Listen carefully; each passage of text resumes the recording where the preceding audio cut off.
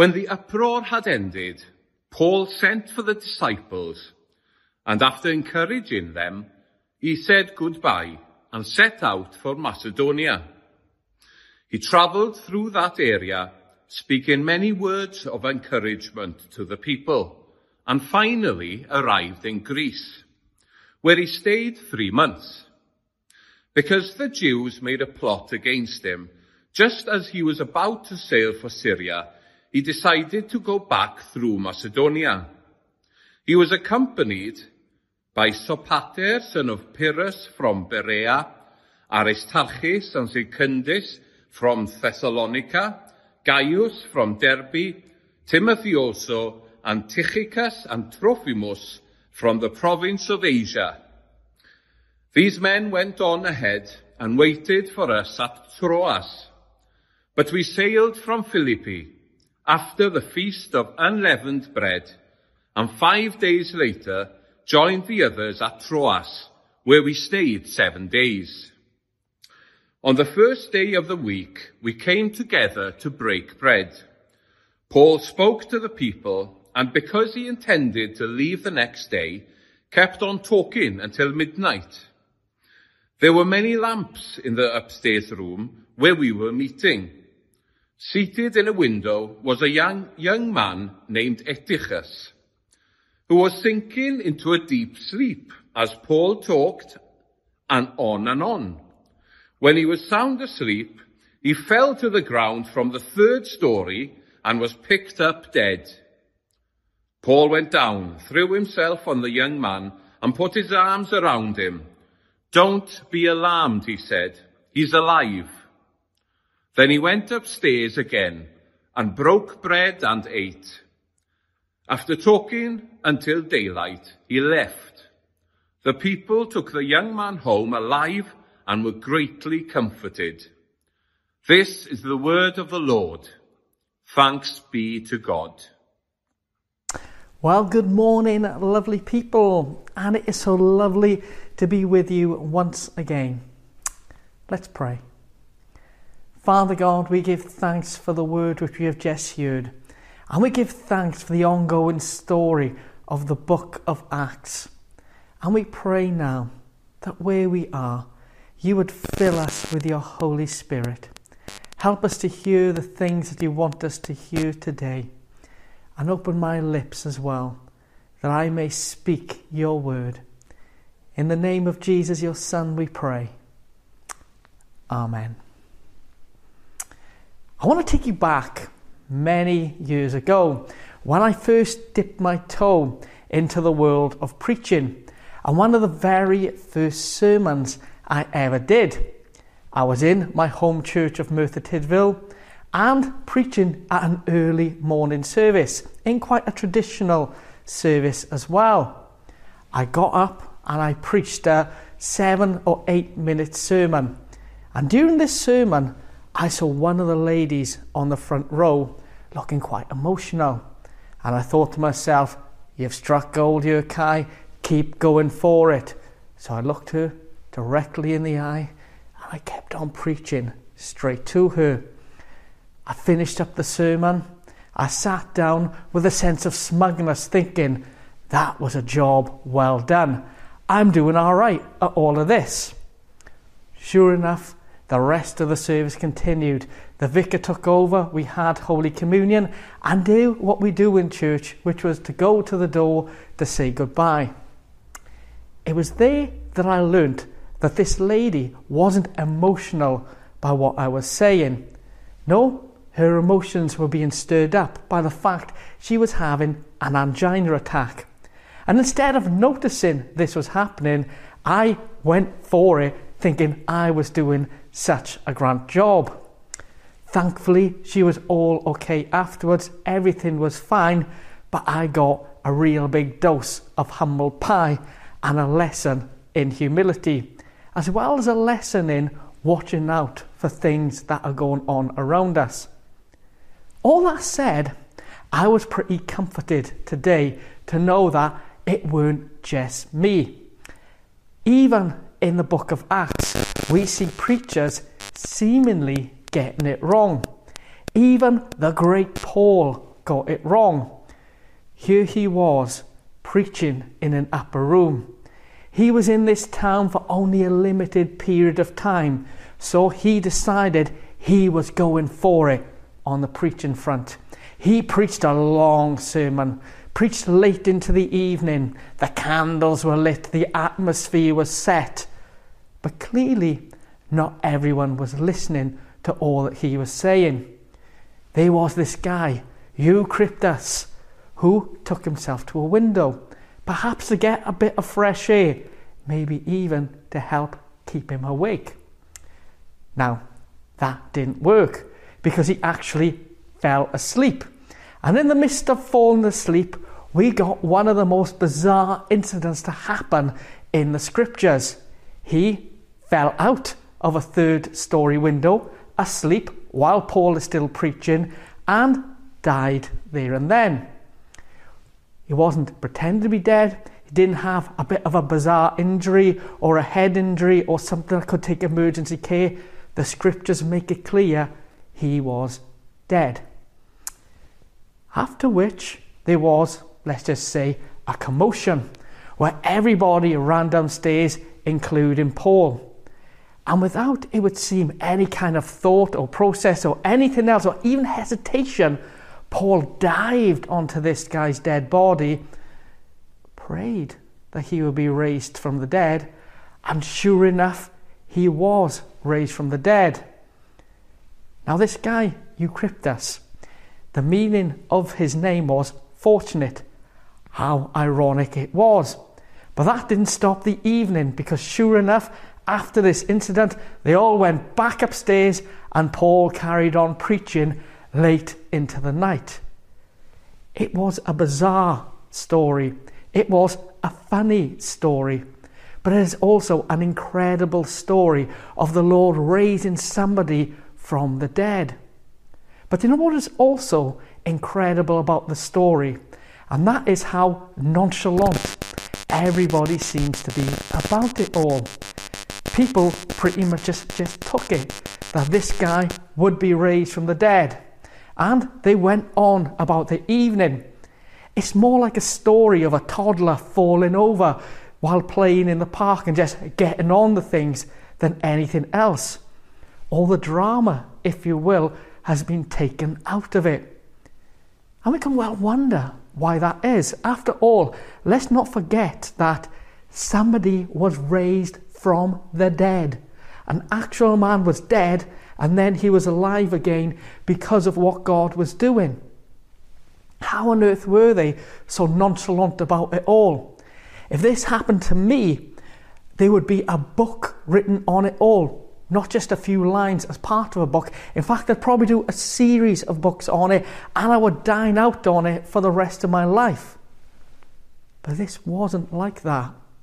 And in fact, it almost seems that this incident was commonplace. And really, when we read through the book of Acts, we can see that these kind of things indeed were commonplace. Because this isn't the only story of somebody being raised from the dead. And in fact, this isn't the only story of a dramatic, amazing miracle that happened. One of the most brilliant things of the Acts of the Apostles is these things happen all the time. Miracles happen all the time. People are healed all the time. People are raised from the dead all the time. Incredible stuff in the name of the Lord happens all the time. And in all of that, there seems to be this challenge to us, if we are indeed learning from the book of Acts, to seek and desire for these things to happen in the church all the time right now. But you know something else? This isn't just a story of somebody being raised from the dead. Because when we read around the story, we see a lot more things going on that are commonplace in the church.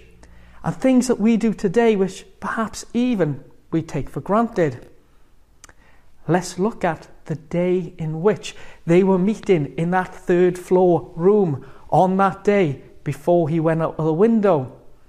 we're told it was the first day of the week, a Sunday. This is the first time that it is mentioned in the scriptures that church happened on a Sunday, remembering the day that the Lord himself was raised from the dead. Something the churches throughout the world have done for 2 millennia. What else did they do on that first day? They broke bread. They celebrated in Holy Communion. Something else which we do very often now. Something which was clearly commonplace in that early church as well.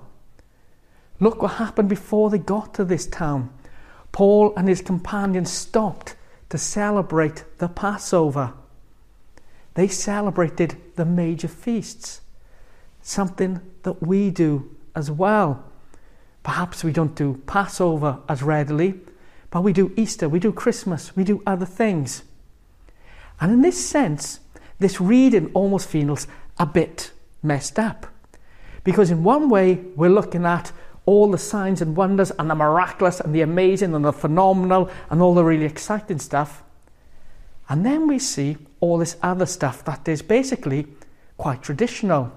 Celebrating high days and holidays and major feasts, breaking bread, celebrating Holy Communion, meeting for church on a Sunday, preaching the word, and hey, even having a long sermon as well to go with it, showing hospitality and love to each other, and so many other things that there are.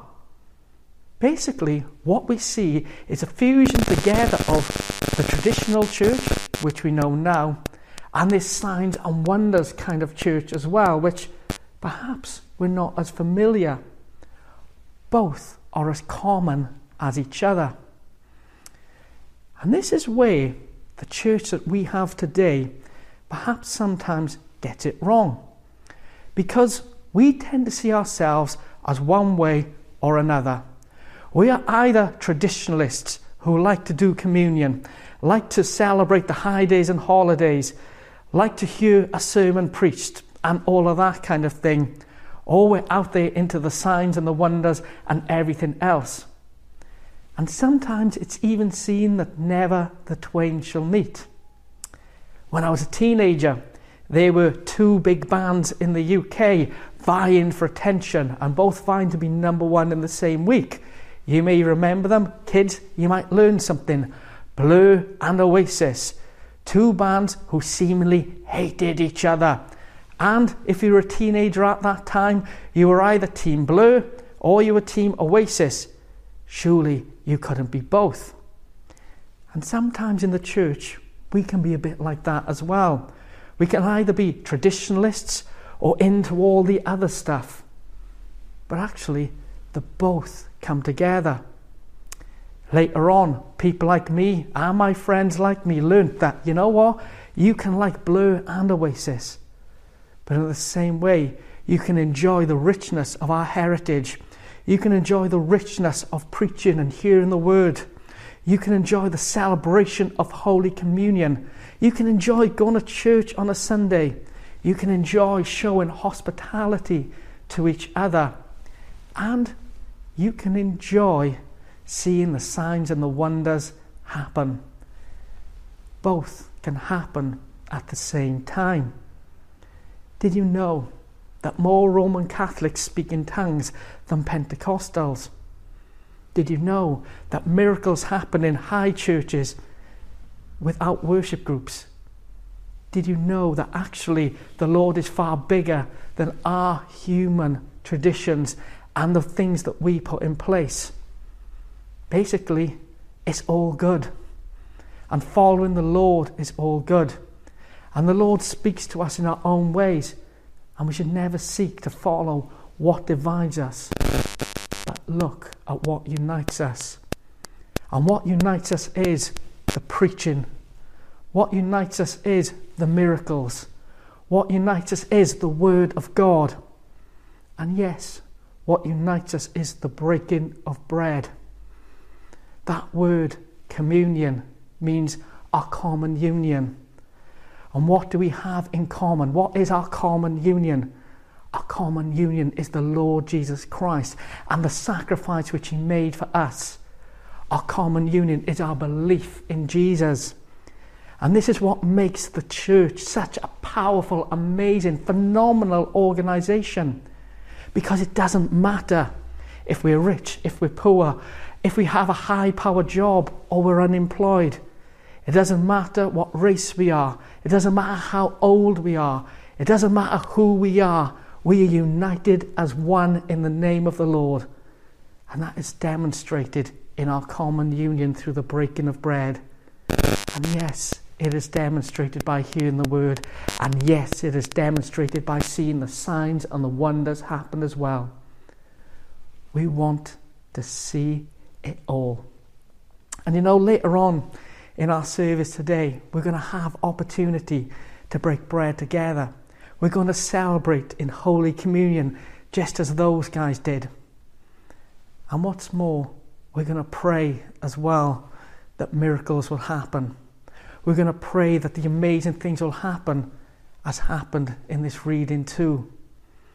We're going to pray for it all because our God is so much bigger than anything that we can place on him. Our God is so much bigger than our human limitations. Our God is so much bigger than anything. And our prayer is that these things that we see in the book of Acts, these things that we see in this reading today, from the breaking of bread to the rising of the dead, would indeed be commonplace. Our prayer is that as we grow as a church, that we will grow to be a church of the book of Acts. May the Lord's power come upon us, and may the Lord's kingdom be built. And just before we continue with our service, and just before we continue and go on, indeed break bread a little later, I want to pray now for miracles. I want to pray now that the supernatural would happen. And I wonder where you are. If there's anything that's going on in your life that you need the Lord's touch on, that you need the Lord's intervention on, just right now you would lift it to the Lord. Whether it's a situation for yourself or a family member or a friend or even somebody you don't know, just call it to mind and lift it to the Lord. If you have a physical ailment perhaps, just place your hand on that place. If you're feeling stress of any kind, open yourselves up and lift yourself to the Lord. If you've got all of these things going on, do it all as well. Come now and let us lift ourselves before the Lord. Father God, we give thanks for your word. And we give thanks that in that church there was a miracle. There was a rising from the dead.